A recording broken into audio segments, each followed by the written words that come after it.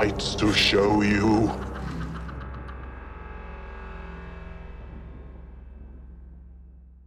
Welcome to the 36th episode of the Sirens of Scream, the geek podcast that proves sometimes dead is better. I'm Melissa Megan, and I'm here with Jackie DeVore and Sierra Hauk. And tonight we're joined by a very special guest and my friend, Steve Say, who is a Talking Comics podcast host, as well as news editor and assistant to the editor-in-chief at JoeBlow.com. Good evening. That was very spooky and wonderful.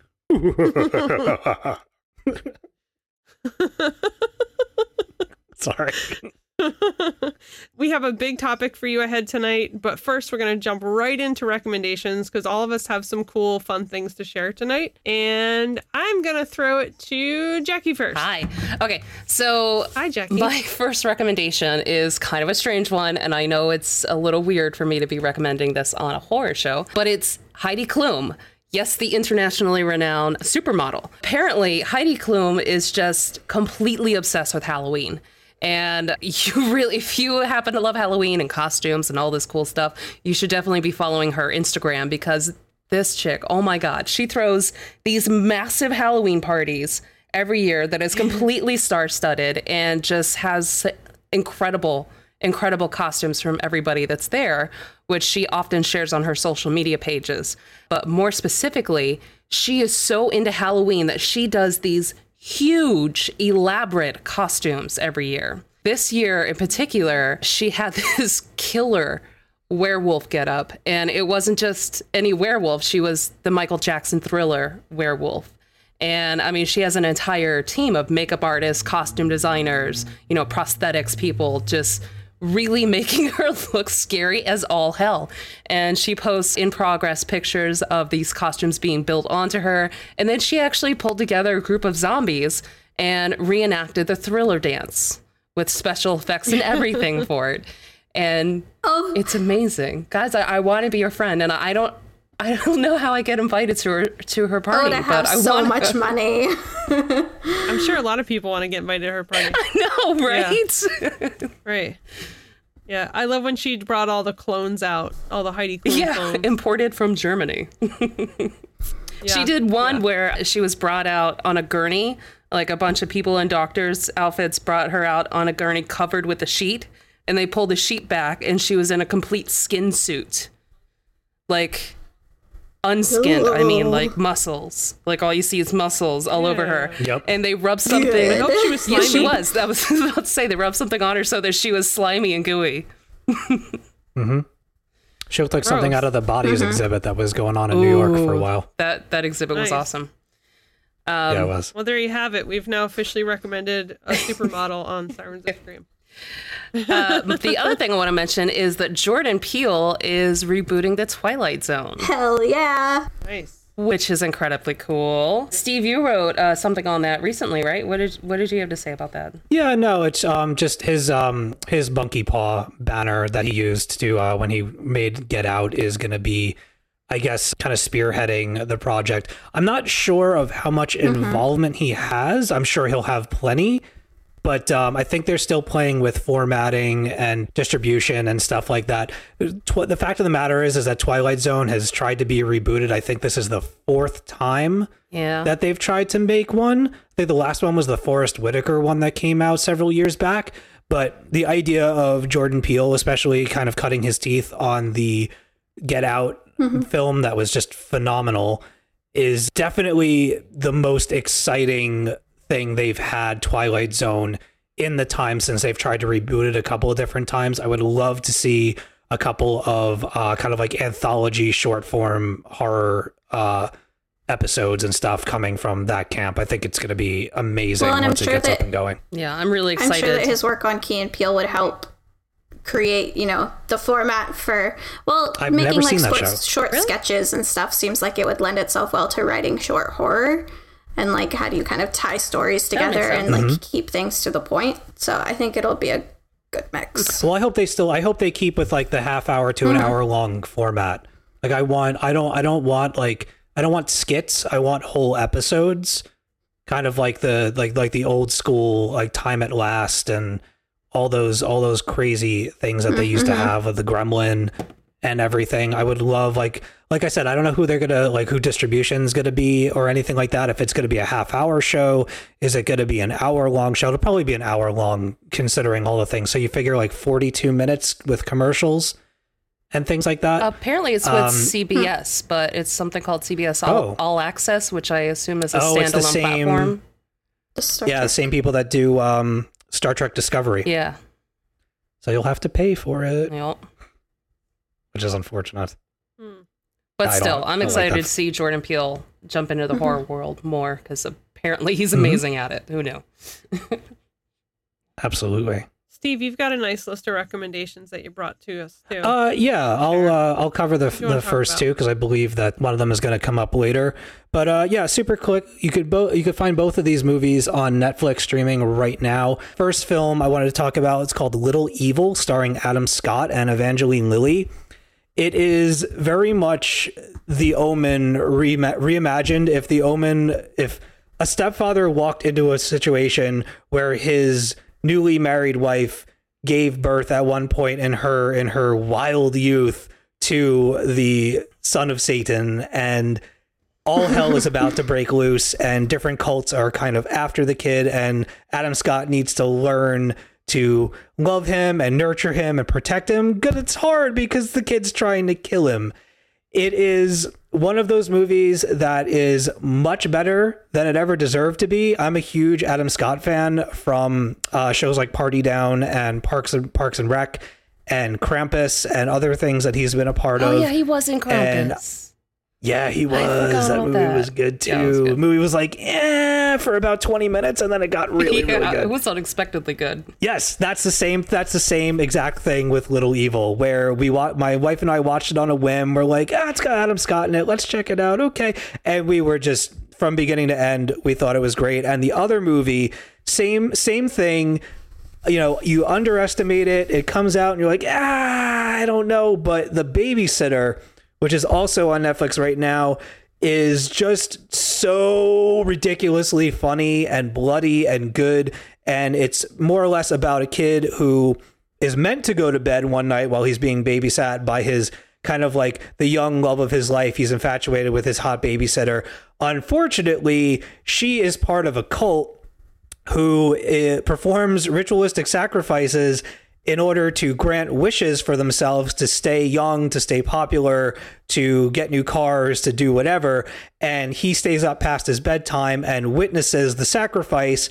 They find out that he saw everything that went down, and then it turns into kind of a horror version of Home Alone, where he is having to, run all around his property and neighborhood while setting traps and trying to escape this group of, millennials that are trying to kill him and cover up their tracks. It's a lot of really, really funny, not specifically scary, but bloody and good and entertaining, and lots of limbs being severed, people being blown up or burned and things like that. It has a surprising amount of heart to it, which was not something that I ever expected from this movie. But there's something particularly at the end that I will not spoil, conversation that melted my heart. And I was just like, oh my God, what's this movie doing to me? And then there was more blood and guts and gore. And I was like, oh, okay. But yeah, The Babysitter and Little Evil, both really, really good movies. I know October's over, but there's, never enough time for horror movies or horror-esque movies. October never Definitely ends check here. them out. Like, we're always in October. Yeah. They're better. It's Halloween year round in this house. There are two movies that are better than you'd think they are. Yeah. So go and check them out. We love movies on Netflix too, because it's always fun to recommend things to people that they can find. Yeah, that you can just flip on when you're bored. Sierra, what you got for us tonight? You got some Instagram. I am gonna ruin everybody's lives. Before you jump into this, I just have one thing to say, Sierra. What the hell? This is Tusk all over again. You're tusking us. So I found this Instagram last night while I was like getting ready to go to sleep, and then I spent an hour on it before I fell asleep, and it ruined my life. That's not what you should be looking at before you go to bed. It's cursed_images is their Instagram handle, and it's just cursed images, and it's a good balance of things that are pretty funny and just weird, and then like maybe every 5th image or so is something that truly just ruins your life. Yeah. And you can't unsee it, but then you can't look away, and so you keep scrolling, and then there's like a funny dog picture, and so you're like, okay, I'm okay, I can keep going, and then just another thing like hits you in the head, and it's terrible. And you're like, what is wrong with humanity? And who are the people who took these images? Who are the people in the images? I know, they truly are cursed. And now I am cursed, and I want all of you to be cursed as well. It's interesting because some of it is disturbing on like okay, that's a really creepy thing that I never want to see, you know, ever again. And some of them are disturbing in a way that it's just like an image that's somehow really uncomfortable, but it's not anything totally out of the norm. Yeah. You know, like it's just things are arranged in a certain way, or there's a certain texture that's just disgusting and you don't want to see it. Like these SpaghettiOs that are like piled up in a weird, perfect circle. Or the face drawn on the bottom of a foot, like. Or the feet like holding toes to each other. All the toes like holding up. Yeah, it's just bleh. Bleh. Sierra has cursed us with it's my new images. Favorite thing. So thank you for that, Sierra. Yeah. You're welcome. So, I just have one quick recommendation for you guys tonight. I want to talk about a video game. I just finished playing Extra Life Charity Marathon, which is 24 hours of gaming to raise money for children's hospitals. And I played a whole bunch of games this weekend. But I played one in particular that I thought everybody that listens here would enjoy. It's called Fran Bow. And this was recently on sale on Steam for their Halloween sale, so I grabbed it. It's from 2015. It's by a developer called Kill Monday, which I've never heard of before now. It's a point-and-click adventure game about a young girl who struggles with a mental disorder of some kind. So she, right at the beginning of the game, she basically witnesses the gruesome murder of her parents. Eesh. And it's gruesome. And it's very the animation for it is very cutesy, kind of like cartoony feeling, so it's shocking when it suddenly jumps into parent murder right off the bat. Just ripping that band-aid right off there. Yeah, right? It's just, here's a cute girl and her cat, and now her parents are dead and pulled apart on the floor, and it's like, oh, okay. So what happens is after she discovers her parents, she rushes into the woods with her only friend, Mr. Midnight, her little black cat. And in the forest, Mr. Midnight. She takes him with her, and he's her little buddy, and he talks to her. And in the forest, she kind of goes into shock over the loss of her parents, and when she wakes up, she's at an asylum. And it's this horrible place that's for children, like mental institute for children, and this is the point where you start like actually playing the game, and you start kind of interacting with her doctor. There's discussion over how they've tried all kinds of medications, and all of them give her really bad side effects. And most of those side effects appear to be like crazy hallucinations. And the rest of the game is Fran decides she needs to get out of this hospital. She needs to find Mr. Midnight, who's lost in the woods somewhere, and make her way back to her only remaining family member, which is her Aunt Claire. And you have to start kind of digging around in drawers and finding objects and trying to figure out how you can pick locks and things like that. But while you're doing this, Fran can take pills and that throw her into some other kind of world, which is kind of like the horror that's happening in her head. And it is fucking horrible. It is horrible. Like there's a moment where you're inside of a TV room in this asylum with kids watching TV. And there's one little girl who's like sleeping on the chair peacefully.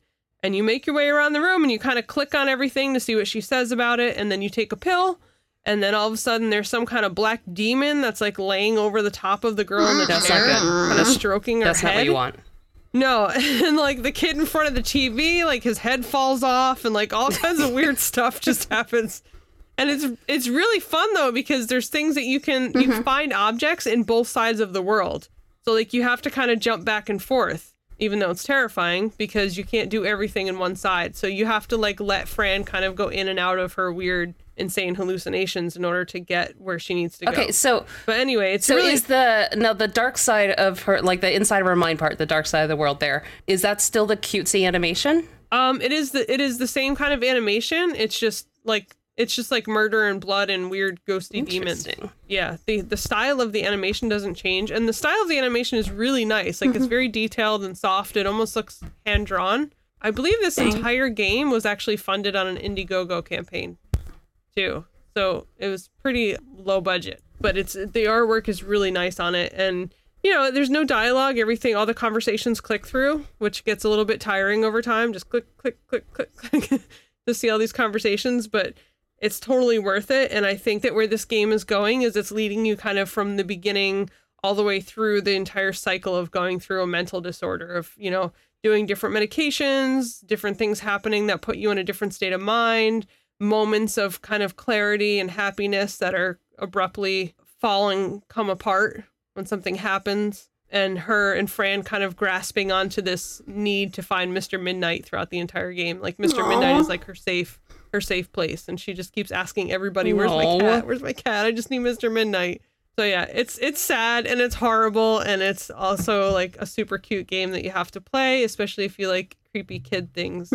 And it's bloody though. It's bloody and gory. It's bloody and gory. I think she walks up to a kid at one point and tries to like speak to him, and his head just rolls off. Like, okay, I guess he's not gonna talk to me. Yeah, it's all kinds of weird shit. Anyway, it's a great game, and that's what I wanted to recommend. Very cool. Let's check that out.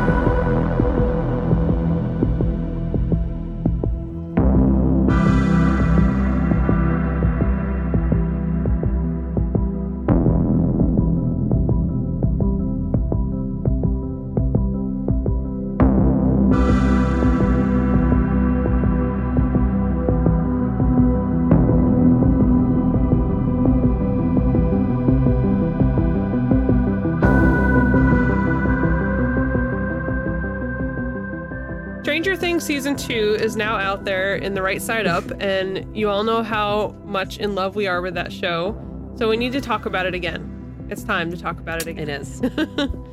I think when we first started this podcast last year, we talked about Stranger Things for like the first 3 episodes. We couldn't stop talking about it. Mm-hmm. We also but thought never it would be like fun. Diving into it. Yeah, we just kept saying, "Oh, it's so good." And I think somebody even messaged us. We're like, yeah, we really know that you like Stranger Things.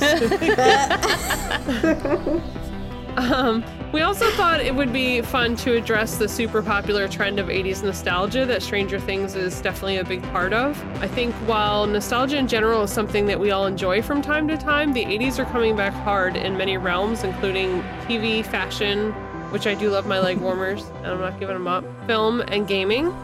Fair warning, there will be spoilers discussed here on out about Stranger Things in particular, so if you haven't gotten caught up yet, go do that first, then come back immediately and listen to our show. We're gonna spoil things. Lots of them. Real bad. Yeah.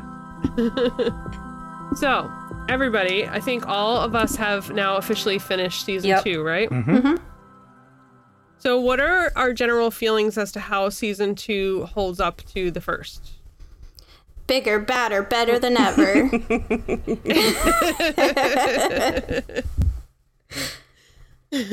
That's a good summary, Sierra. Thank you. It even has alliteration in there, so.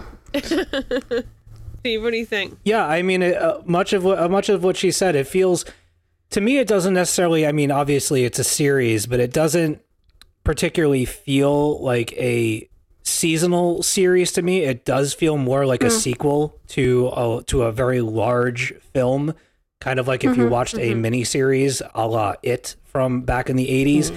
Yeah, I mean, they really do. They go bigger. I thought it was better than the first season. I don't really always like to use that word, but the more that I've been watching the Beyond Stranger Things, kind of like the aftermath interviews on Netflix over the past couple nights. If you haven't checked those out, I highly recommend them. There's a lot of cool insight into the making of the show and some of the creative choices and stuff like that. And the dynamics between the team too, yeah. Yeah, that too. Yeah, there's been some weird stuff that's come out through those interviews that I don't know if we'll necessarily talk about tonight. But it's strange. For me, it's weird to watch something and enjoy it completely. When season 2 came out, my wife and I sat down and we just kind of barricaded ourselves in our basement. We're like, we're just gonna do this. We're gonna cream through the whole thing. I think in like 2 sittings we watched the whole all 9 episodes. She was just recovering from a concussion when the first season had come out, so we watched the first season in fits and starts. Like, we'd watch an episode for 15 minutes and then we'd have to take a 5-minute break. We'd watch it for another 20 minutes and then we'd have to wait a half hour for her to kind of recover and be ready to watch it again and stuff like that. So it was a very jagged viewing experience. So for us personally to go through the second season on a binge like that was really, really satisfying and really engrossing. I loved a lot of the new characters that were introduced. I feel like they added a lot of depth to the old characters. Do you know how I feel about some of the 11 stuff? I think it was a logical choice to kind of take her out of the fray for the vast majority of the season. We're going to talk more about that. Yeah, if I do have to confess something, I think that maybe the 11-centric episode that happened toward the middle of the season was maybe the weakest of the episodes for me personally. I just didn't particularly like the group or the kind of the lessons to be learned. I think there were other ways that they could have gone about that, but I'm not going to talk about a show that could have been. I'd rather talk about the show that was. One thing in particular, we are talking spoilers here, right? Yep. Do it. Okay.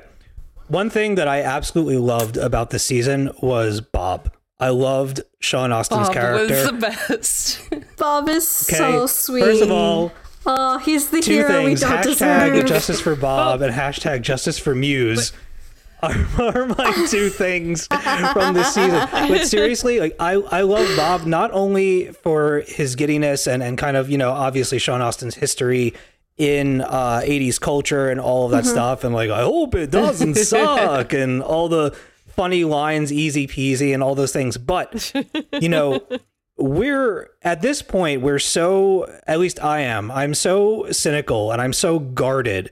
And entertainment and television has taught me throughout many years of watching things to never trust anyone.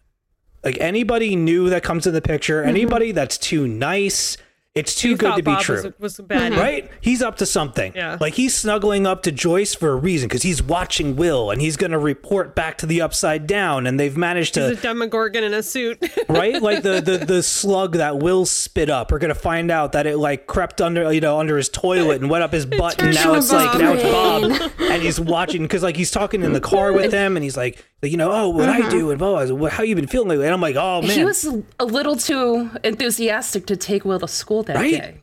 Yeah, he was creepy. Like, he was creepy. I had the same suspicion. And they totally framed him that way. But then, obviously, by the time that Bob's story comes to an end, you find out that the person that was kind of the asshole all along was you, the viewer, because you were skeptical of him up until the moment where he got gored. Like, there was never a point where I was like, oh man, something's going to happen.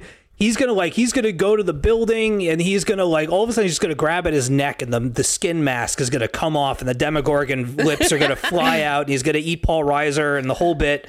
And no, like he gets what he gets. And it's just, I was like, wow, I really have to take a step back and stop judging characters for thinking that they have nefarious means when they really don't. You didn't believe in Bob's magic, did you? I didn't. Yeah. I didn't. I don't know, but I really dug what they did with his character. I liked the kind of the mystery of going back into Barb's murder and looking for a way to give her parents peace, and kind of the planning that it took to make that happen. Some of the choices that were made to capture people and explain to them, present the situation to them, and then let them go, I thought was an interesting. It was a season that took a couple of turns that surprised me and changed the way that I thought about the series. Really loved the character chemistry. I thought that Max was a fantastic addition to the show. I even liked Billy, as much of an asshole as he was. The actor that portrays him in the show is the same dude from the new Power Rangers movie.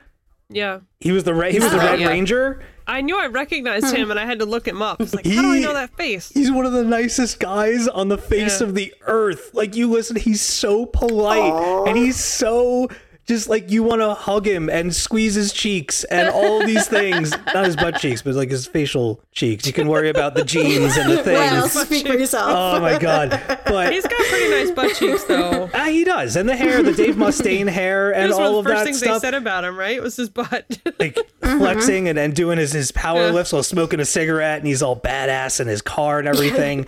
But yeah, I mean, I really love it. I grew up, I was born in 1981. So while like most of my remembering things kind of starts around the early 90s, like 91 and things like that. Like, I was looking up horror video games before we were recording, and I came across Decap Attack for the Genesis, and I was like, oh, I'm going to talk about that. And then of course it was 1991. But I mean, Ghostbusters, E.T. Let's not get into that too far yet. Well, one more thing and then I'll shut up. There's a difference between, my favorite thing about Stranger Things is this. There's a difference between paying homage to something and ripping it off, and paying homage to something and presenting something new and fun with it. Yeah. And I think that the Duffer Brothers and that team that puts together that show has found a really sweet spot in that formula of taking something that's familiar to you, but doing enough new with it that it feels refreshing as opposed to over familiar. Which is really interesting considering it's not familiar to them because they didn't actually live through the 80s. Yep. Jackie, how did you feel the second season paired up? Well, I don't know if I can add to what Steve just said there. That was a lot to take in. No, you're good. Sorry. And give us a thorough season review. I did enjoy it. I thought it was a lot more sinister and a lot more twists and turns happen. And I will absolutely agree with Steve's assessment of Bob here. Like, I was super, super suspicious of that guy. And then suddenly he gets attacked and it's like, wait, what are these feelings I have? It's like, he was too pure for this world. And you're like, I didn't know what I have until it's gone.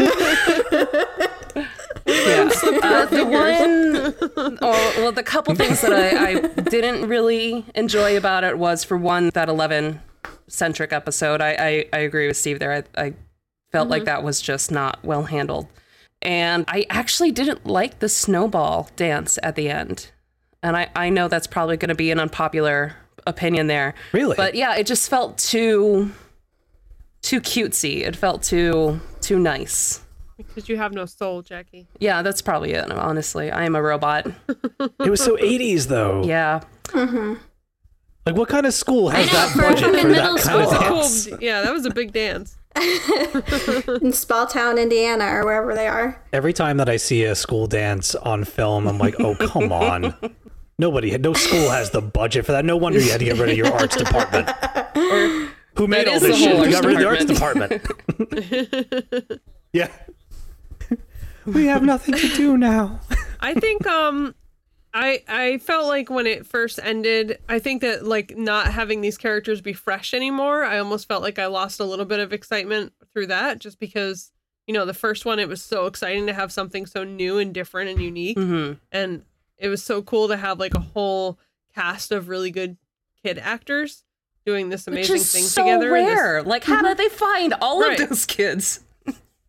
It was very kind of lightning in a bottle the first season. I liked the second season a lot, and what I realized is I just like it for different reasons than I like the first one.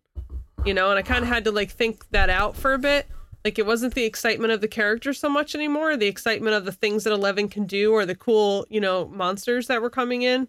It was more about the relationships this time around. Yeah. And which I think is really smart on their part, because it's like there's only so long you can stretch out the same creature, right? To get people excited about it. But now we're already invested in these characters because we went through it in the first season and everybody was really fired out about how much they love all these characters.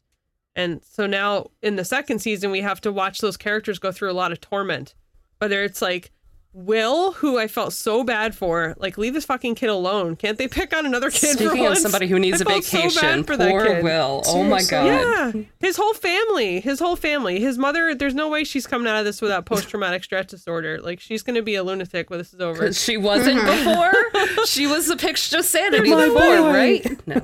Yeah. Yeah, no, I mean, she was already hanging Christmas lights on the walls and talking to her kid through the lights, you know? But her and, you know, the whole, like, so many of the relationships changed in the second season, which I thought was really cool. They took the same people and the same creatures and the same battle, essentially, and gave us, like, a whole new way to care about these people. Even introducing introducing Billy was just another way of introducing a new bad guy. Because now we kind of, like, now we don't really hate Steve anymore, you know? So, like, who's going to be the jerk now?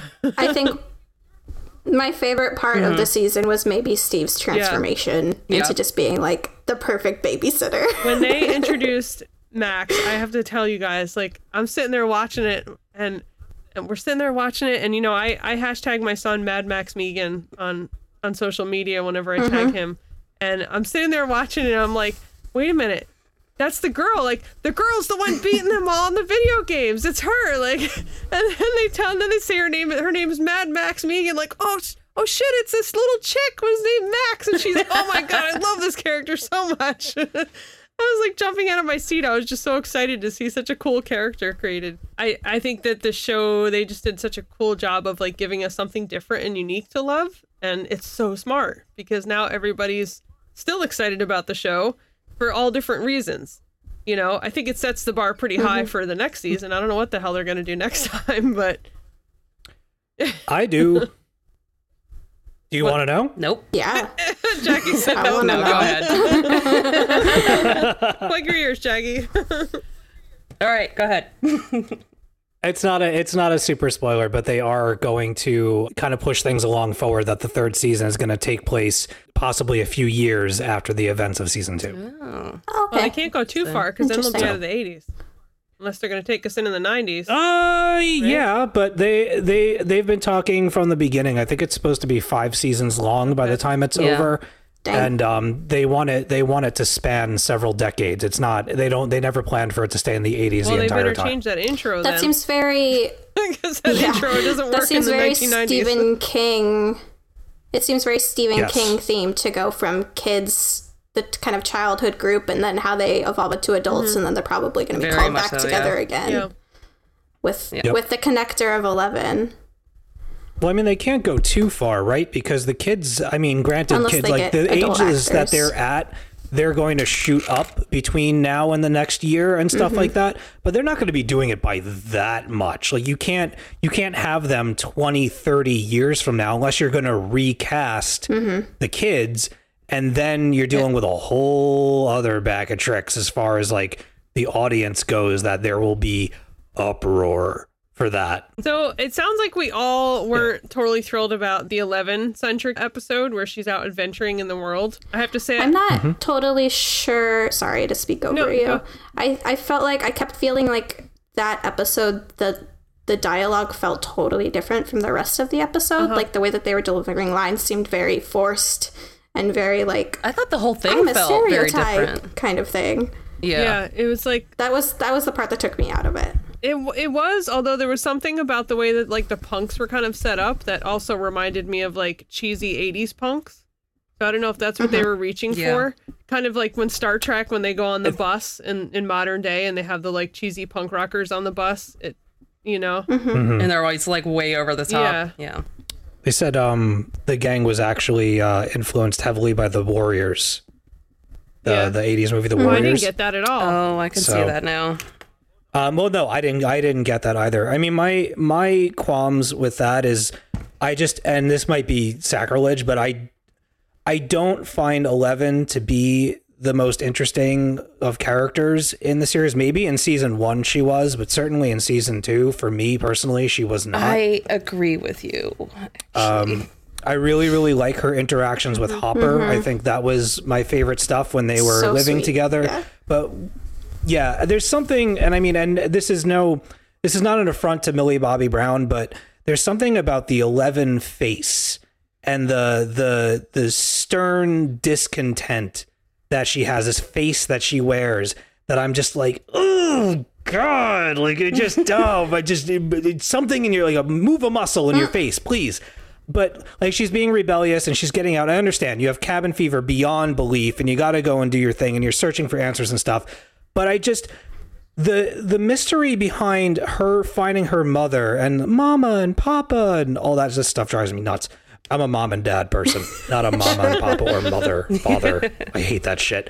So I didn't find the whole thing with her finding out that she is baby Jane and discovering her mom and the whole repeating of the words and the thing. I didn't feel like the revelation that came from that. It was like, okay, yeah, we could have we could have gleaned that without having this episode entirely, for one, and two, in the end, it basically just confirmed what we assumed already and didn't add much to the lore or to the character because she just and leaves. So I didn't see what the point was to taking that detour, and it took up a lot of Eleven's time once she left, and it was just a weird. I enjoyed the entire season. Like, I'm not going to be like, oh, this was garbage or anything like that. I still enjoyed it, but it just, for me, it kind of pumped the brakes on things a little bit, and I was much more interested in what was happening with the Polywog, or the fact that Steve was all of a sudden like my favorite character in the show. Steve was the best. So between him and Dustin, I was gonna. My question was, so good. Steve kind of already went into this, but my question was if you guys felt the same way about the whole like finding her mother thing, if that was also a part of what didn't work in that episode of her, if that was all about her, or was it just when she was out kind of in the city trying to play with her powers and that sort of thing? I think it was both, personally, the whole mother thing and the finding her likeness person. But it just seems like Eleven's backstory wasn't strong enough this season to devote that much time to, or to really carry that through with the same force that the rest of the season has. Do you think they were trying to kind of like mature her? Were they trying to like move her to kind of tell us like, oh, she's grown and she's kind of a big girl now and she's going out into the city and she's making friends by herself? Was that some kind of attempt to get us to sort of like see her maturity? I don't think it was maturity growing so much as just trying to add more character depth, because it seemed like she needed somewhere in the season. So that's where they drew it from. It felt lazy to me, honestly. Or just some like a very stretched out way of telling us that there's other kids like her out there. Yeah, that's right. Like, why couldn't she just find the article in her mom's place and know that there's other people? Yeah. And then, or we could have like cut to the other girl and showed us like a brief, like they did, like that brief kind of moment of like the girl, right, when they were in the van, right? So I think we could all gather from that short scene with her who she is, and that she has powers, right? And they've now separated them again. So was that entire thing just a point to introduce that other telekinetic power girl, just so that you could say, well, they're not. I think there was more to it than that. I think it was a way of testing who Eleven was at that point in her life. I mean, you have to remember how young she is and how kind of isolated and tortured she's been for so long. And she finally gets out. She makes genuine friends, only to find herself quarantined in the cabin with Hopper for, 300 and however 58 days or whatever she was counting. And then finds somebody that's like family to her that she actually remembers from back in the day, from her early childhood, and then having that connection severed. She's a very tortured character for as much as maybe some of the aspects of her character are a little like boring by comparison to the larger story. She is interesting. I just don't know that those bits are not as harrowing or as well plotted out as the other stuff going on. I think the other stuff is just so bombastic and so like it calls upon the nostalgia, and it's drawing from all these influences and all of these things, and everybody's so excited because as they're seeing a new story, they're seeing old stuff too, and it's like, oh my god, they're dressed like the Ghostbusters. Holy shit, I used to play Dig Dug, and oh my god, you know, all these things and all these throwbacks to the first season. And then when you go with 11, it's new story, but it's kind of rounding out a character that so far is not very interesting beyond her power set, which we've kind of established at this point. And to take her away from the initial group for so long, I mean, granted, when they got back together, it was very, very satisfying. But yeah, I don't know. She's a weird one. I enjoyed watching the relationships and watching her. Like, I enjoyed like seeing her meet her mom, figure out who she is. I enjoyed seeing her meet the other girl, her sister, and kind of realizing that her sister had gone in a different direction that she did with her powers, and that her sister hadn't been, you know, hadn't kind of had her growth stunted the way that she had. I enjoyed all that. I just wish it could have been compacted, you know, and not stretched out so far. The big thing that bothered me about that entire thing was her repeatedly doing that, like, home? Yeah. Home? Every time somebody said home, it was like, yeah, we get it. She's looking for home. She doesn't know where she belongs, but does she have, it's like E.T. or something. Like, does she have to keep saying that? Home? That for me, that was just like so simplistic for her. You know, I know that she's been like closed up and everything, but she's obviously a really smart girl, and she's very resourceful. Yeah. And you know, we don't need her to stay home and cock her head in every single scene. Yeah. Yeah, you can have all those things and then still admit that a character has an irritating tick, for sure. It's like Joyce, my boy. Yeah, Joyce. Yeah, we get it. We got it. We know who he is. And I mean, when it comes down to it, 11 does save the day again. Yeah. Yeah, of course. Yeah, she's so. This is kind of a big question that I wanted to ask, but I'm going to jump into it because I feel like I don't know. We can talk about the other stuff, but I really want to know what you guys think of this. So who's the real MVP of season 2? That's my big question here. Like, obviously, well, you've got Steve and his Pokey Bat, right? And his Farrah Fawcett hairspray technique. You've got Bob with his Puzzle Master brain powers and his, like, I'm going to go down to the basement and fix the power. Doom Journey. That's what I named that. That's his Doom Journey. Because nobody... You know, if you go down to the basement to fix the power, you're dead. Or 11, who basically just shows up in time to kick some giant Demogorgon gatekeeper's ass. But she also like tosses the Demodog around like he's no big deal. She just like throws him against the wall, you know? What about Hopper? Yeah, Hopper was fantastic. Hopper's fantastic. Season 2. He just, you know, he kind of had to be rescued. Yeah, but he got shit done. Like, as far as somebody investigating, it's like in Hopper, we watched the first couple of episodes before. We didn't get to watch the entire season over again, but we watched the first few. Where he starts from, where he's so dismissive, and he's like, yeah, like he's hearing the local, he's like, oh, whatever. And even after, the thing that I couldn't wrap my head around in the beginning of season 2 was kind of that dismissiveness coming back to the characters, where weird shit started going on again, and they're like, I wonder what it could mean. Like, what do you... Yeah, oh, it's fine. You know, it's just a dream. Like, are you fucking kidding me? Did you not just go through all of this horrific crap not too long, like almost not even a year ago, and you're questioning as to why the crops are all rotted for miles around? Come on, man. Like, it must be thinking he found a new species. It must be some new kind of kitten. Yeah. I'm just gonna let it live in my house for a while. Yeah. He wanted to impress Max, though. Oh my gosh. That thing was so obviously a dangerous alien. He's a science nerd, though. He wanted to make a discovery and impress Max. You knew it was bad news. Yeah. He really, when it started to shed its skin and grow legs and stuff, but Sierra, you know. Who was your MVP?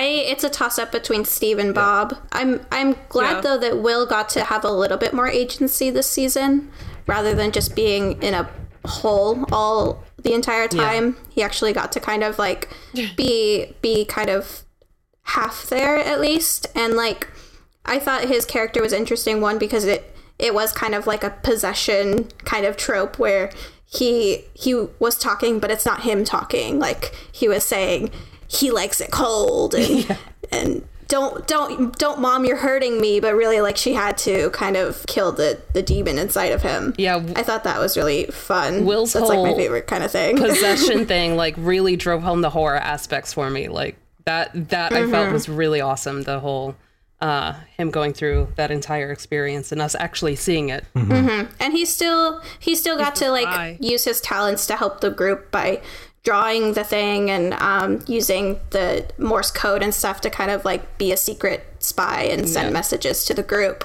So I was glad that he got to actually play a role this time. Yeah, Will doesn't get enough even credit, though honestly. he's not like the hero, but he's still like one of the strongest characters, I think. I think I would have to vote for Bob just because I feel like he was the most resourceful of all of them. He was like, you know, they're like, oh, we put a whole bunch of papers all over the house. You know what this is? He's like, hell yeah, it's a map.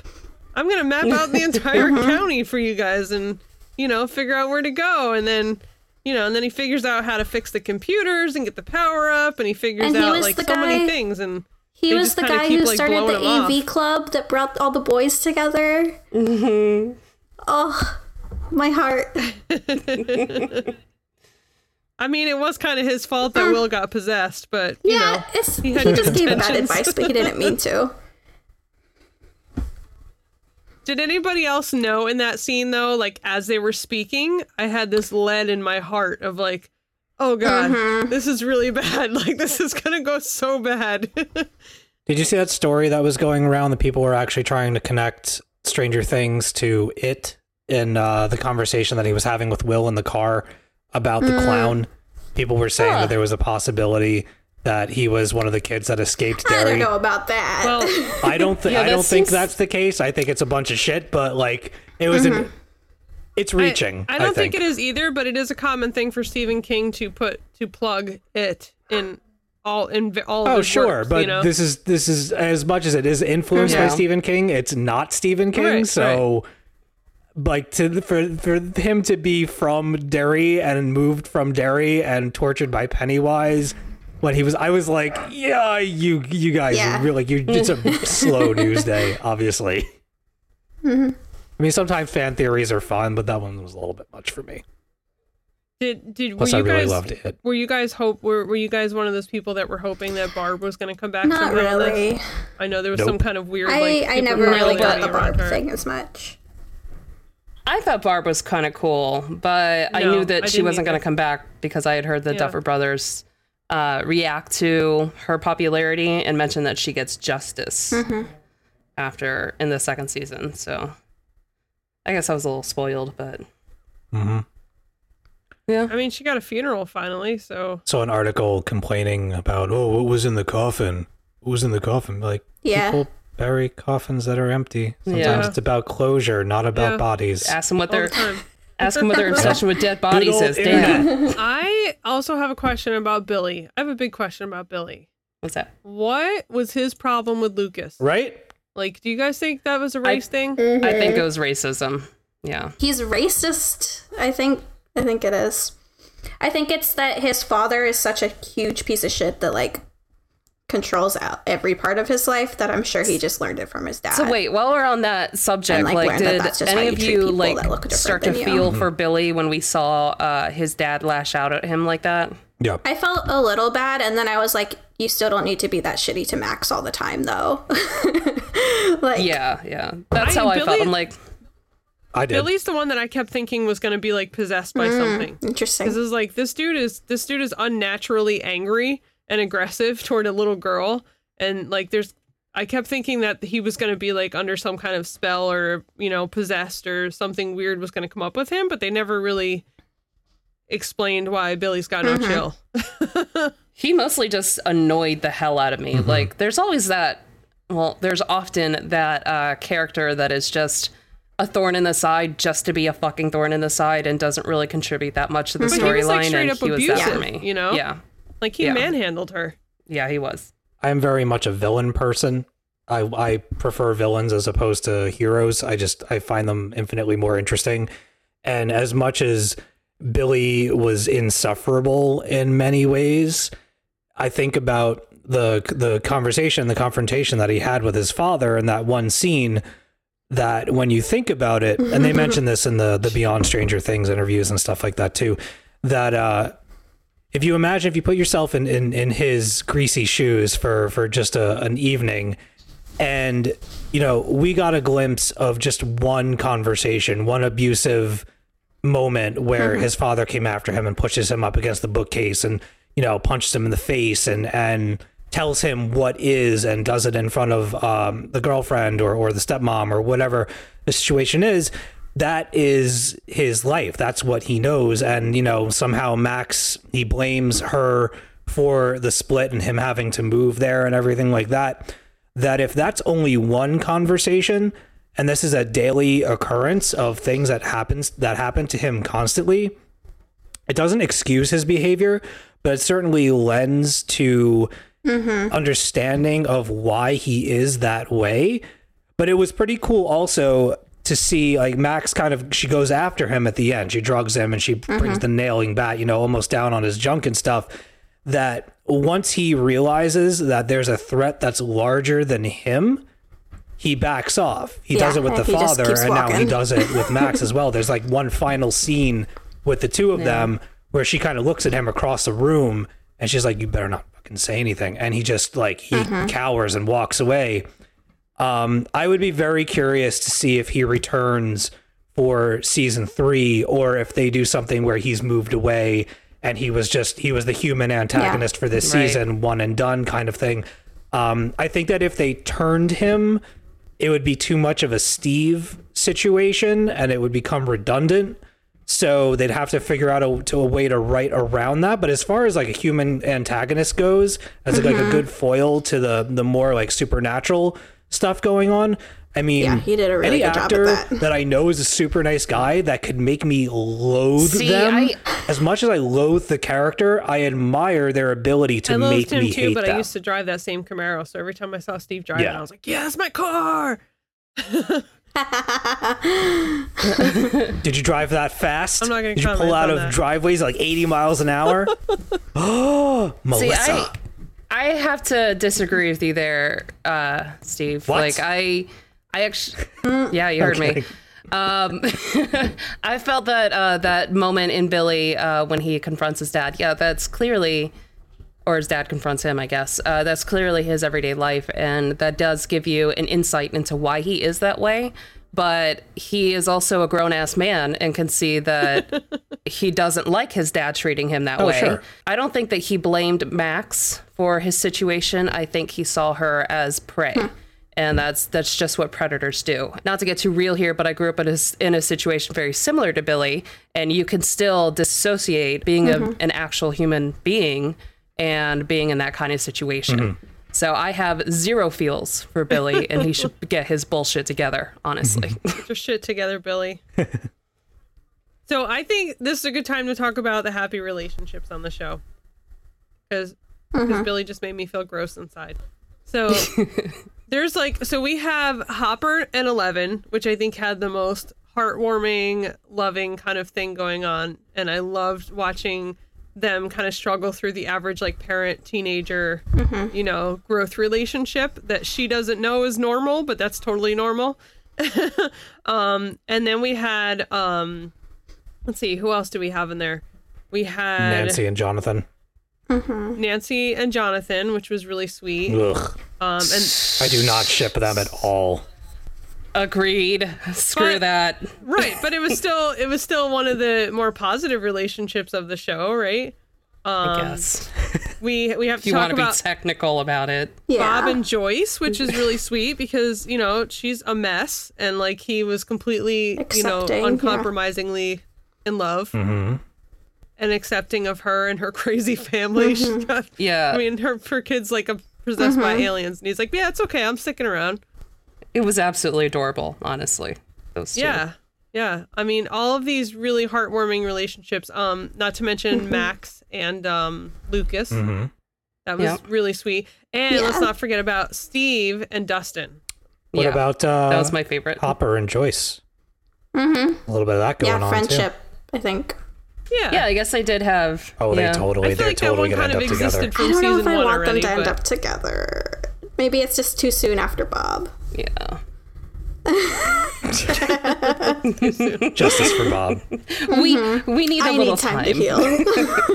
I was really happy to see I think the whole thing with Steve and Dustin was one of my favorites, just because you kind of watch Dustin go through heartbreak too over Max and over Dart, who he finds out wants to eat him, and right, he has all this heartbreak, but then he has this lovely relationship with Steve, the cool guy, that develops, and you can tell that makes him feel really pumped up. He feels like a big guy. I'm one of the cool kids. Yeah. And I feel bad because Dustin always he's got such a charming confidence about himself, and people are always kind of picking on him and cutting him down. But the relationship with Hopper and 11 was really pulled at my heartstrings too.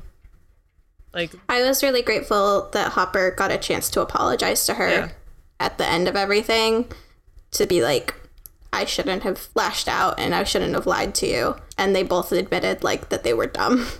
That moment when Hopper, after he comes out of the hospital, watching Will go through all that stuff and watching Will come close to death, and he goes out and hides in the truck to call 11 and let her know that he's sorry. You can, how many times have you seen parents or somebody go through that in a film like that, where they're reminded of how easily they can lose somebody that they love, and they just sort of go, okay, you know what? I need to just let that person know how much I love them, and make sure that bond is strong right now. Yeah.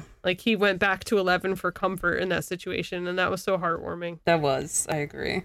What do you think, Steve? You're one of the most romantic, sensitive guys I know. So I know you had some feels in here. Who, me?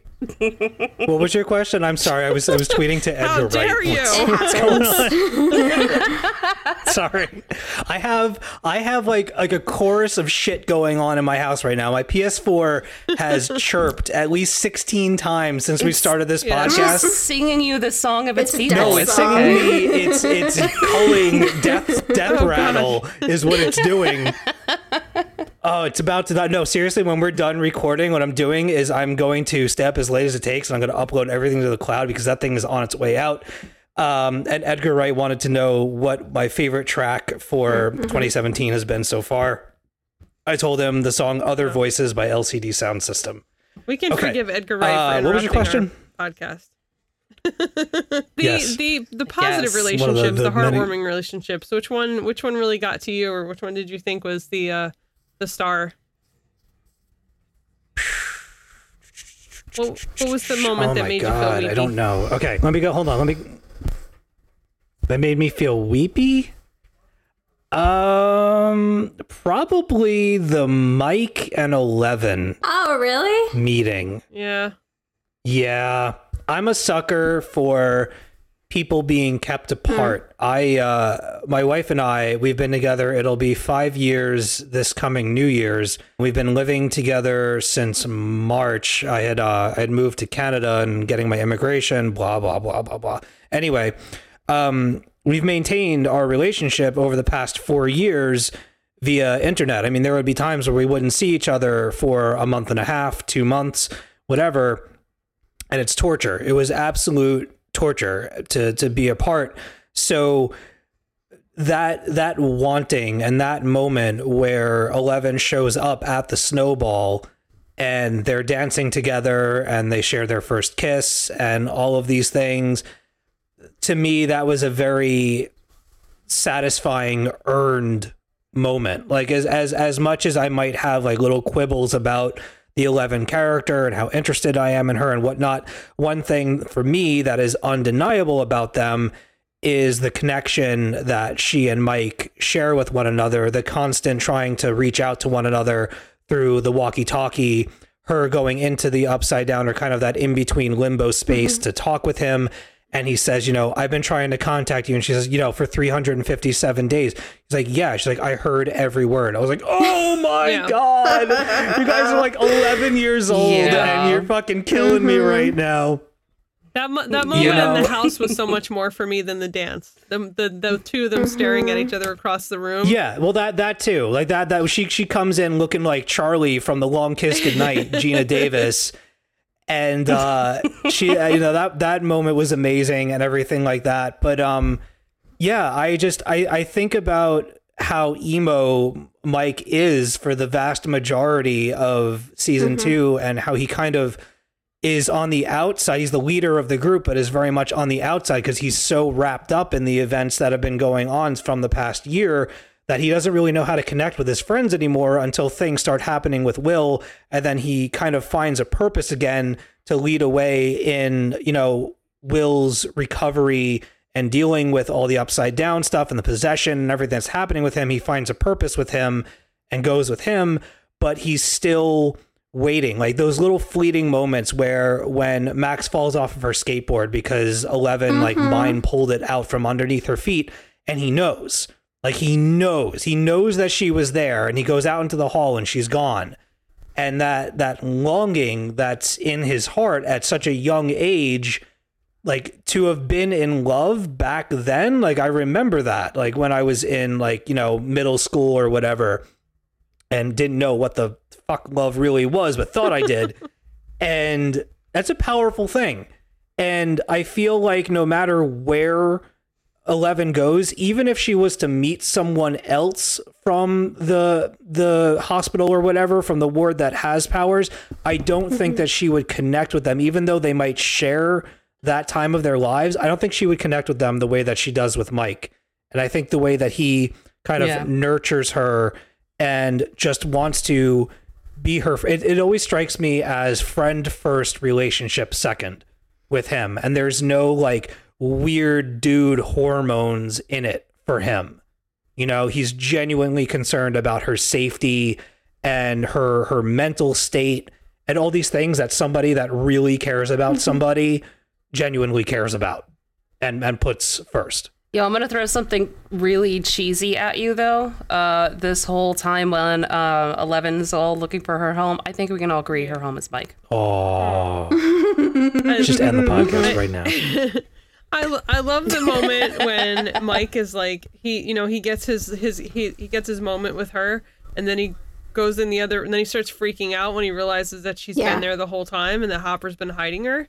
And he kind of has to have that like moment of release where with Hopper, with like all of his fears and frustrations kind of come out, and he ends up just sobbing in his arms, I just love that moment. Like, oh God, Mike needed that so bad. Like he just needed to like let go of some baggage. And Hopper seems like a good guy to cry on, he's just a big teddy bear.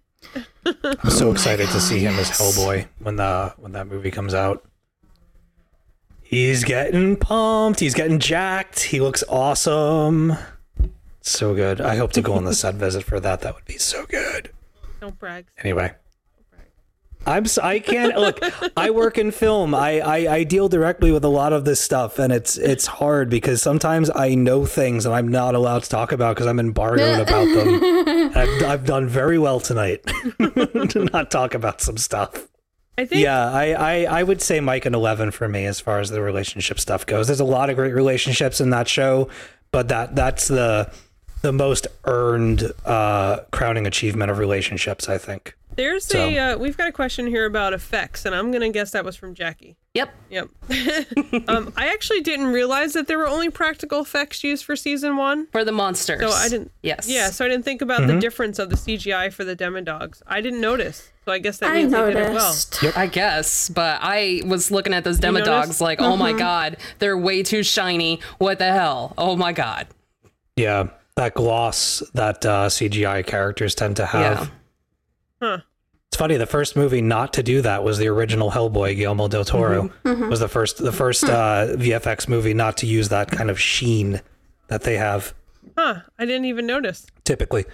Yeah, it's weird. There was kind of like a VFX glow about characters. You could see it in movies like The Mimic and The Relic and other things like that. And then when Hellboy came out, particularly in the scene where like the giant demons are trashing the city streets and cars are getting flown and stuff like that, it's really highlighted in that kind of glow about them. It's almost like a semi-invisible seam around CGI characters.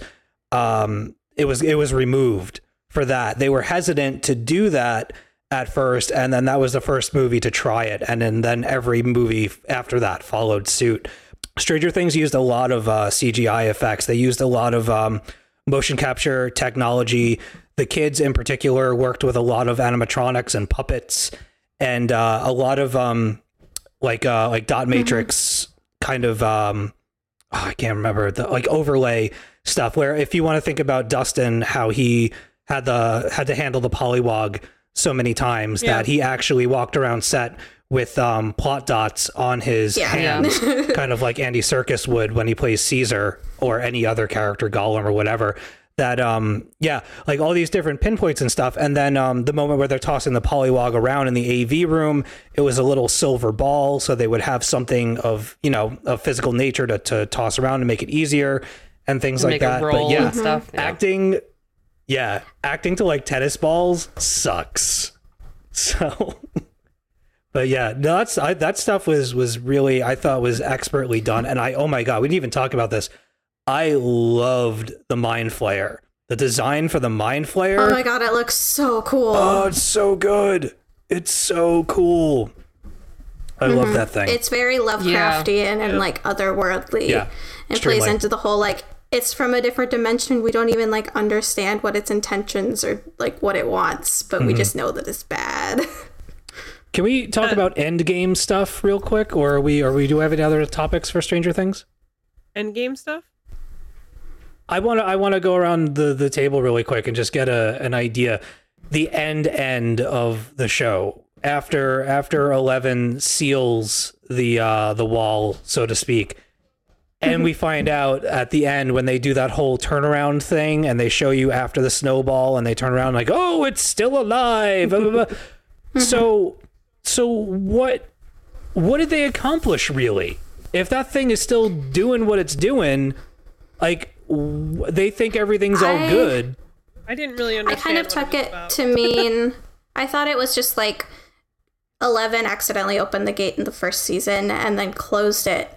So there, I think it could have been that shadow monster is just there all of the time, and it will just continue to be there all of the time. Yeah, I think and like working. I think it's just we might be safe from it now, and there's always the potential that we could open it back up again by accident, or like Russia could figure out how to do it and think that they're going to weaponize it or something. Like they kind of hinted at that a little bit, but they might have already done that.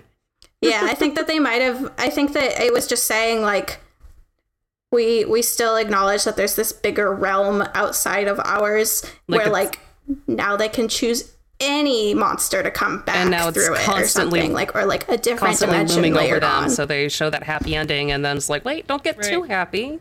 That shit's still there. Mm-hmm.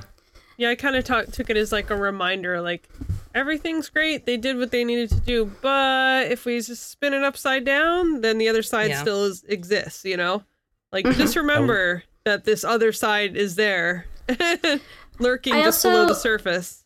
I thought that when 11 went off and found her sister, quote unquote, it was almost kind of paralleling that a little bit of, like, almost getting into the trope of, like, the real villain is man kind of thing, where she was very, like, kind of dark side, like, fight with your anger and get revenge and all of this like kind of darkness in how she can use her powers. And so like there's this dark underbelly of the other kids that were in this program and people with powers who could come forward and create like wreak havoc. So it could even just be like, we don't even need to fight like D&D monsters. We could just bring up these other kids that have powers and like deal with that and kind of be a X-Men mutiny kind of thing. Oh, I hope not. I don't want it to go that way. I was just gonna say I don't want it to be that. I was gonna say if this was being done by M. Night Shyamalan, this is where he would start to tie it into the New Mutants X-Men horror movie. Like, oh yeah, they're the same universe. It's all the same. Funny enough, the kid that plays Jonathan is going to be in the New Mutants movie. Oh, really? Is he? That comes out. Yeah, he's in it. That movie looks cool. I think it looks cool. Yeah, I think it looks cool too. Yeah. Okay. Doing a lot of things. Go ahead. So any ladies, is there anything else or Steve, is there anything else that we didn't touch on with Stranger Things that you guys want to hit before we Move on to some 80s nostalgia. I have a thing. Love Fest time. What's your thing? I have an issue with the female characters in this show. For one, they write really good, strong female characters, but why do all of them look for love? Can they not be complete on their own? What the fuck? Mm-hmm. That is it's like one of my pet peeves. Like, women aren't constantly looking for a man to complete them. Why is that written into every fucking subplot that involves women ever? That's so annoying. 8 was kind of the only one who didn't I feel do like that. 11 was more looking for Nah, she was looking for Mike. Right? She found She him was too. looking for Mike. 8 was kind of not doing that, but then she turned out to be a bad person, arguably. Yeah. So that's even, more commentary. I think it's more about connections as opposed to looking for love. I think people. Wait. If that's the case, then why was Max ending up with Lucas? She could have been friends with him. Young love.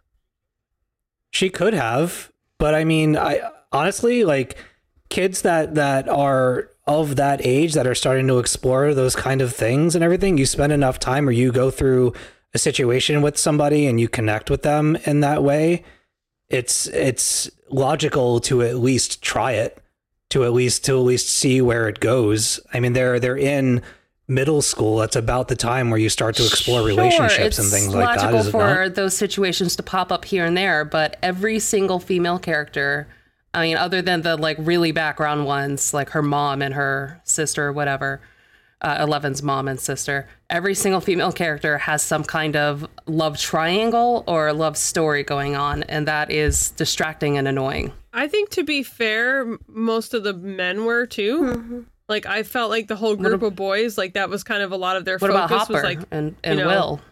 Getting a girl in the group. Joyce, Well, I mean, Hopper has a past relationship with Joyce. He's hanging on to her with a string, He's just like, he's trying to really have. In fact, I always forget that Hopper's not the father figure in that family, because he's so like, he keeps kind of reinserting himself in the family. So I kept thinking to myself, like, is he Will's dad? Is he somebody's dad? Like, why is he working so hard?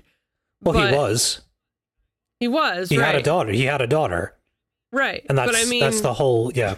But I mean, his like reinserting himself in the Joyce's life and always trying to kind of like protect them, I feel like the boys, like, I mean, Dustin and Lucas were both kind of fighting over Max. They were both looking for love.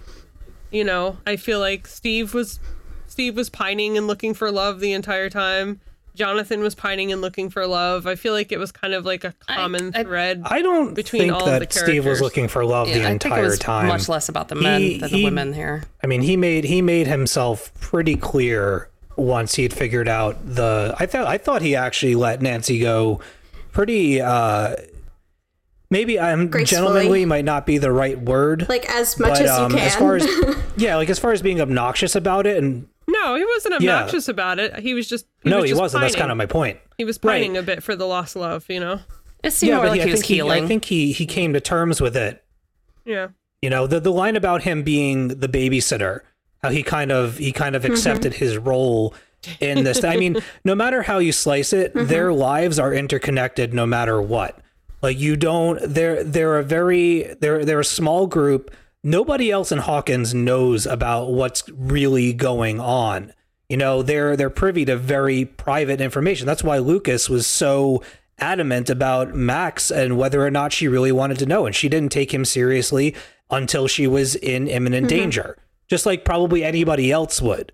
I don't know that I would be, like, as much as I'd want to believe that there was some weird shit going on, like, I'd probably have to see the weird shit to be like, oh, okay, this is for real. Let's do this. Give me the weapon. Let's go. But, like, I would be skeptical up until the moment when it was going down. So I don't know. I think that I've been in some pretty extreme situations, and the people that I was in those situations with, I'm still very close with them, and we still kind of hover around that center point of those moments. And I think from a story standpoint, from a writer's standpoint, that anchor of the events of the first season will carry them out until this series is done. Those characters will always look to connect with the other, because they can't tell anybody else what's happened to them without fear of rejection. So that's my 2 cents. I think about this stuff way too much. I want to talk about Brett Gelman. I liked his character a lot as the conspiracy theory guy. Oh, I hated that guy. Really? I like him. I like him as a comedian. I thought of you when I saw him. I was like, I thought that's Sierra's me. gonna love this guy. I'm glad that he didn't play a huge role. Like, I think he was there just enough. But I like his comedy too. So I was excited to see him in Stranger Things. Oh my god, he was so creepy know. with Jonathan and Nancy. Yeah. He was really skeezy. Like, hey guys, how was the bed? Super Oh. sketch. His outfit was Have unwelcoming. some more vodka. He needed some more pants. Oh my gosh. Yeah, he was weird. And he got rid of them, like, he dumped them at the end. Just like, don't come back. Psh, slam the door. Okay. I love the look on his face that he has when they first come into his like underground lair, and he looks around for like the whirlybirds in the sky and whatever. He has a very like a very Hunter S. Thompson Fear and Loathing in Las Vegas kind of body movements to him. Yeah, so good, so good. He kind of reminds me of a friend of mine that I grew up with. Her father, actually. Like those things that like once you see it, you can't unsee it. It's like, oh my god, it's Kevin Fitzsimmons, and he's crazy now. It's kind of not far from the truth. The big thing that we were kind of connecting to Stranger Things, and the question that that Jackie and Sarah and I had when we thought about this episode was why the 80s nostalgia trend is kind of not going away. I guess classically nostalgia trends hit about 20 years after the honored era that they're going after. We should be firmly in the 90s now, right? Right. Well, in 2010, I found a Guardian article where they asked whether our trip back to the 80s had finally run its course. And that was in 2010. So it's now 2016 and we're still firmly on the 80s bandwagon. So 2017, sorry. We just secretly wish 2017 hasn't happened. So yeah, I'm so nostalgic that I'm going back a year each year. So what do you guys think are, like, there's a lot of different kind of arguments about why the 80s nostalgia thing is so hanging on so tight right now. Do you guys have any theories on that? What do you think is right offhand? My theory would be that the people who grew up on 80s stuff and, you know, really kind of had their childhood influenced by all of this 80s stuff are the ones making the content now. Yeah, I think that's the most easy. That's like the age. I think that too, and also maybe some of those peoples have had children that are now like in their 20s and were raised by their parents sharing that with them. You know, I think a lot of which makes me feel weird because I was from that era and my child is only 5, but I also had a kid really late. So I know a lot of people my age had kids, 10 years ago, and now their kids are teenagers and they're sharing their, all parents just want their kids to be them anyway. We just, as long as you can, you just make your kids doing all the same stuff that you like. So you live your childhood through them. I think it's a combination between it being made by children of the 80s and also consumed by children of the 80s, whether it be with their kids or not. In one way or another, I think everybody is kind of nostalgic or, kind of pining for the heyday of when they grew up and when things were a little bit more pure. I mean, not to get too wrecked on anything, but I mean, we're living in a very, just a That's real understatement, shit sadly. of a time. And, any form of escapism is welcomed these days, however fleeting it might be.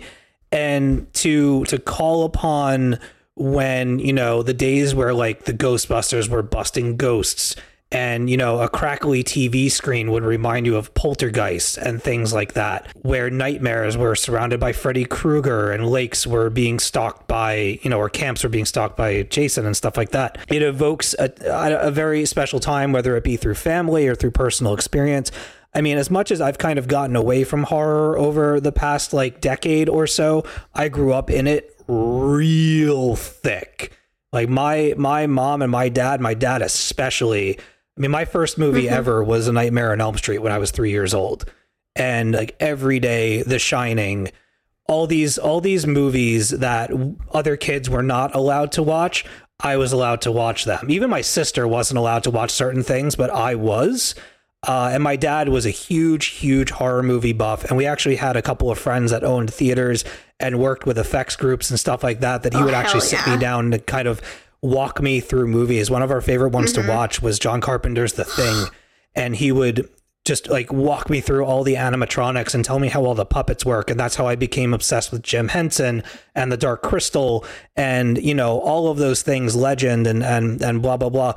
But as far as 80s coming back, I'm just going to say it. And I'm sorry for all you 90s kids. And for all intents and purposes, like I kind of am a 90s kid. I grew up I born in 81, but you only start remembering so far into your life.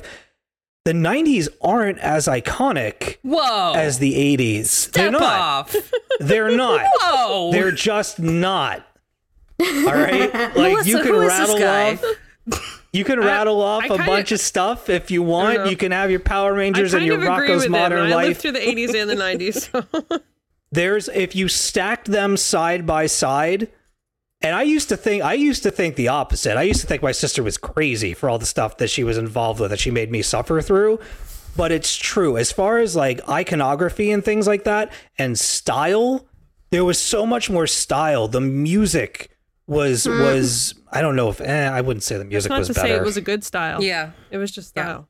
Yeah. Well, I think that it's easier to replicate. It's easier to call upon to make something from the 80s as opposed to the 90s. The 90s, all I can think about from 90s is like the birth of the grunge era and all the Nirvana and Sonic Youth and all of that going around. Everything else kind of fades away from memory for the 90s. That's true. So, I mean, that's just me. That's true for me too. That's true for me I disagree, but I don't really want to get into it all that much because this conversation is going to last another 3 hours if we do.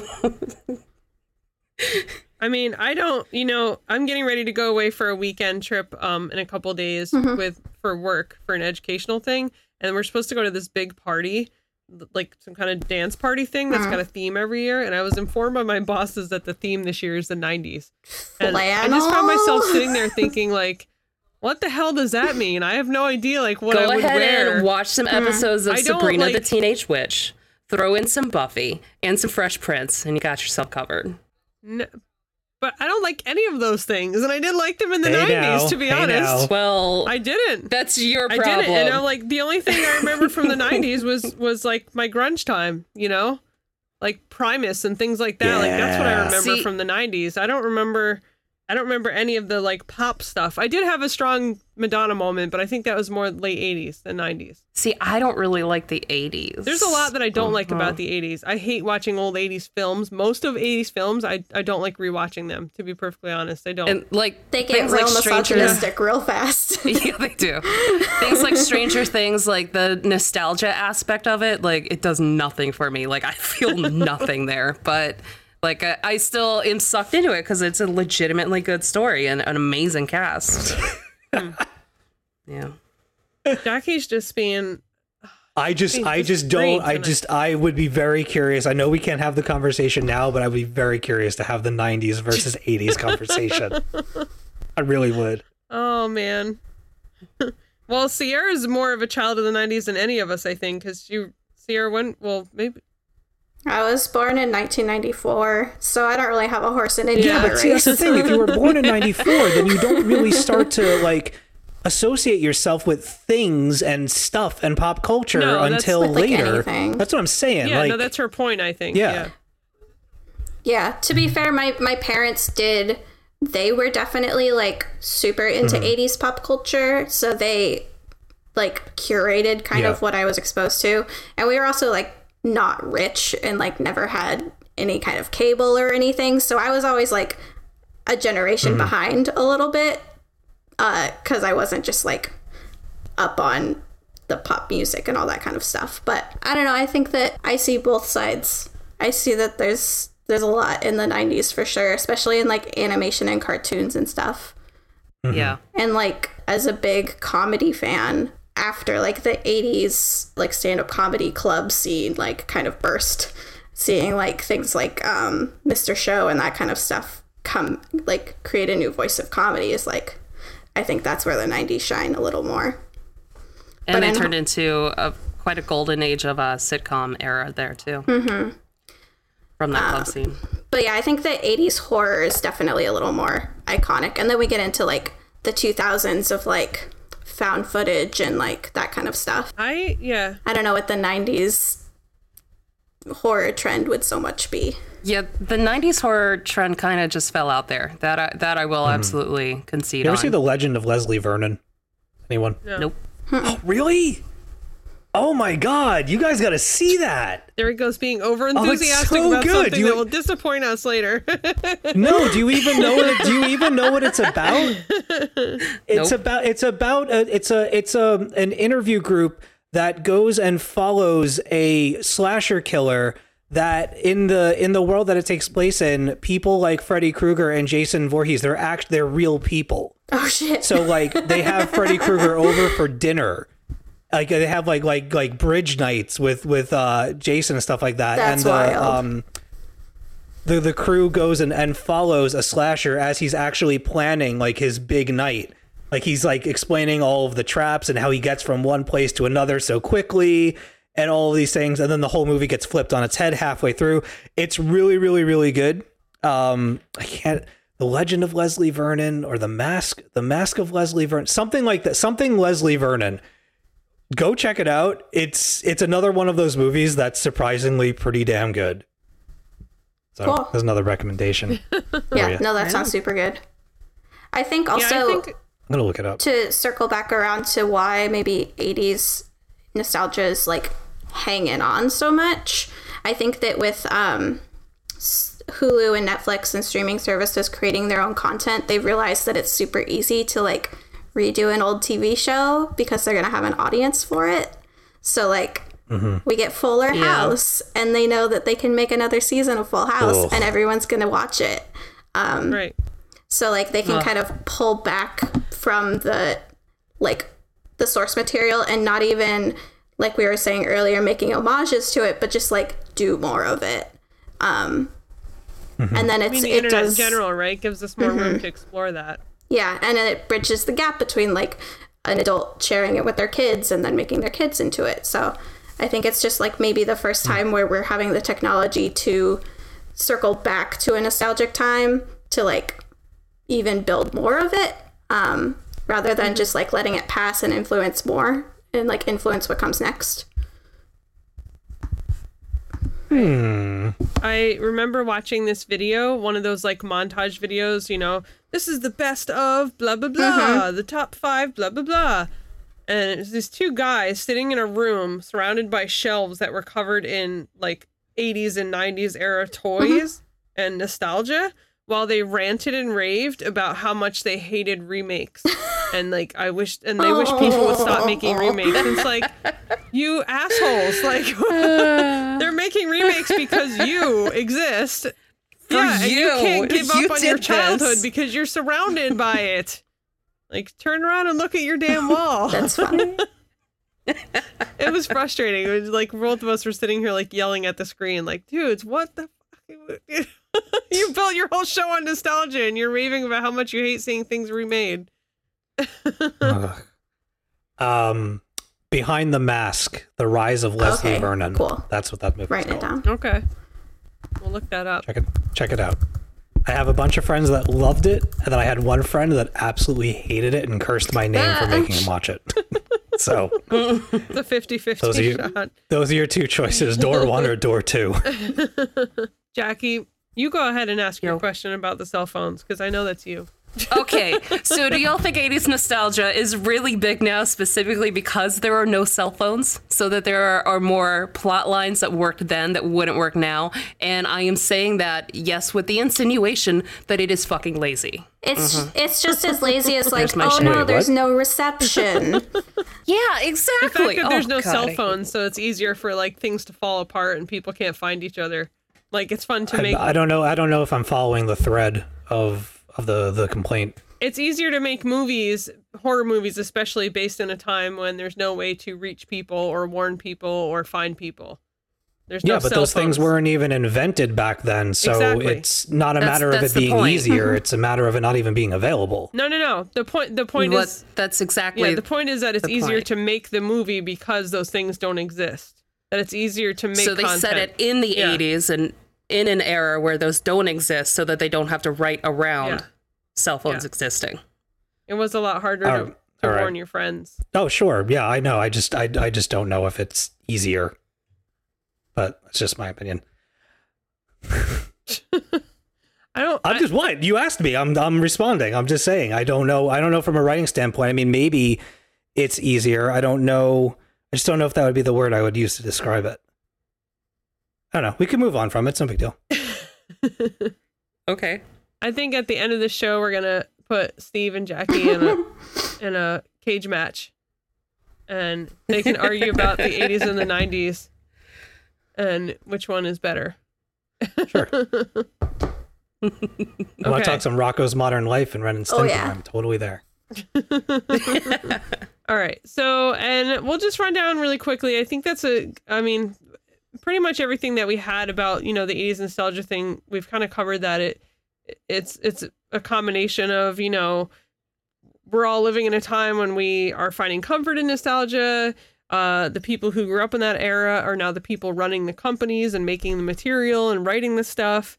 And they're all raising kids who are now teenagers who are enjoying the stuff and eating it up because their parents told them that all these things were cool. And all of that kind of stuff, I think, covers it pretty well. I think run down just a quick, fun kind of list. I like this list that maybe Sierra did for us because she does good lists about some 80s nostalgia horror sci-fi stuff that's popular right now, like Ready Player One.